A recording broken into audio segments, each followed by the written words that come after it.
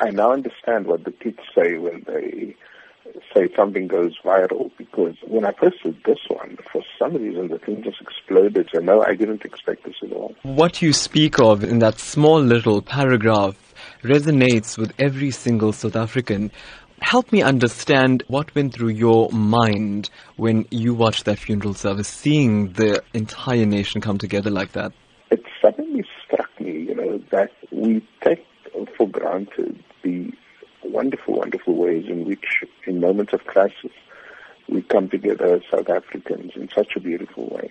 And knowing Uncle Kathy, this was no accident. I mean, he put together, and his wife Barbara put together this funeral in such a powerful way, but also without making a scene about it. So there's a lot of those things that if you just looked again, you'd see amazing examples of solidarity, of interracial friendships, of interfaith community.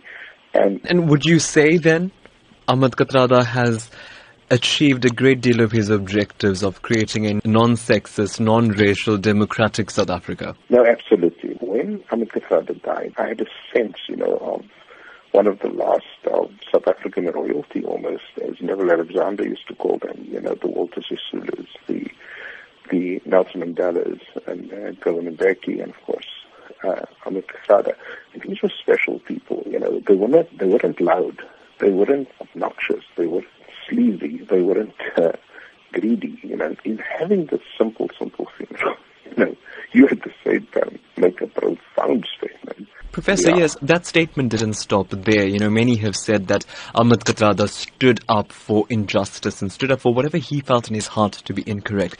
He did it again in death by the Kathrada family asking the President of the Republic to not attend. Your thoughts on the way THAT Kathrada stuck to his guns even at the end? If you listen to the letter that was written, read out at the funeral by former President Kgalema Motlanthe, it was a plea. It wasn't sort of, you must step down or else, It was very much, look at the country, look at what's happening, look at what you're doing, Don't you think it's the right thing to do, And so even in the way he makes that plea to the President, he exemplifies greatness.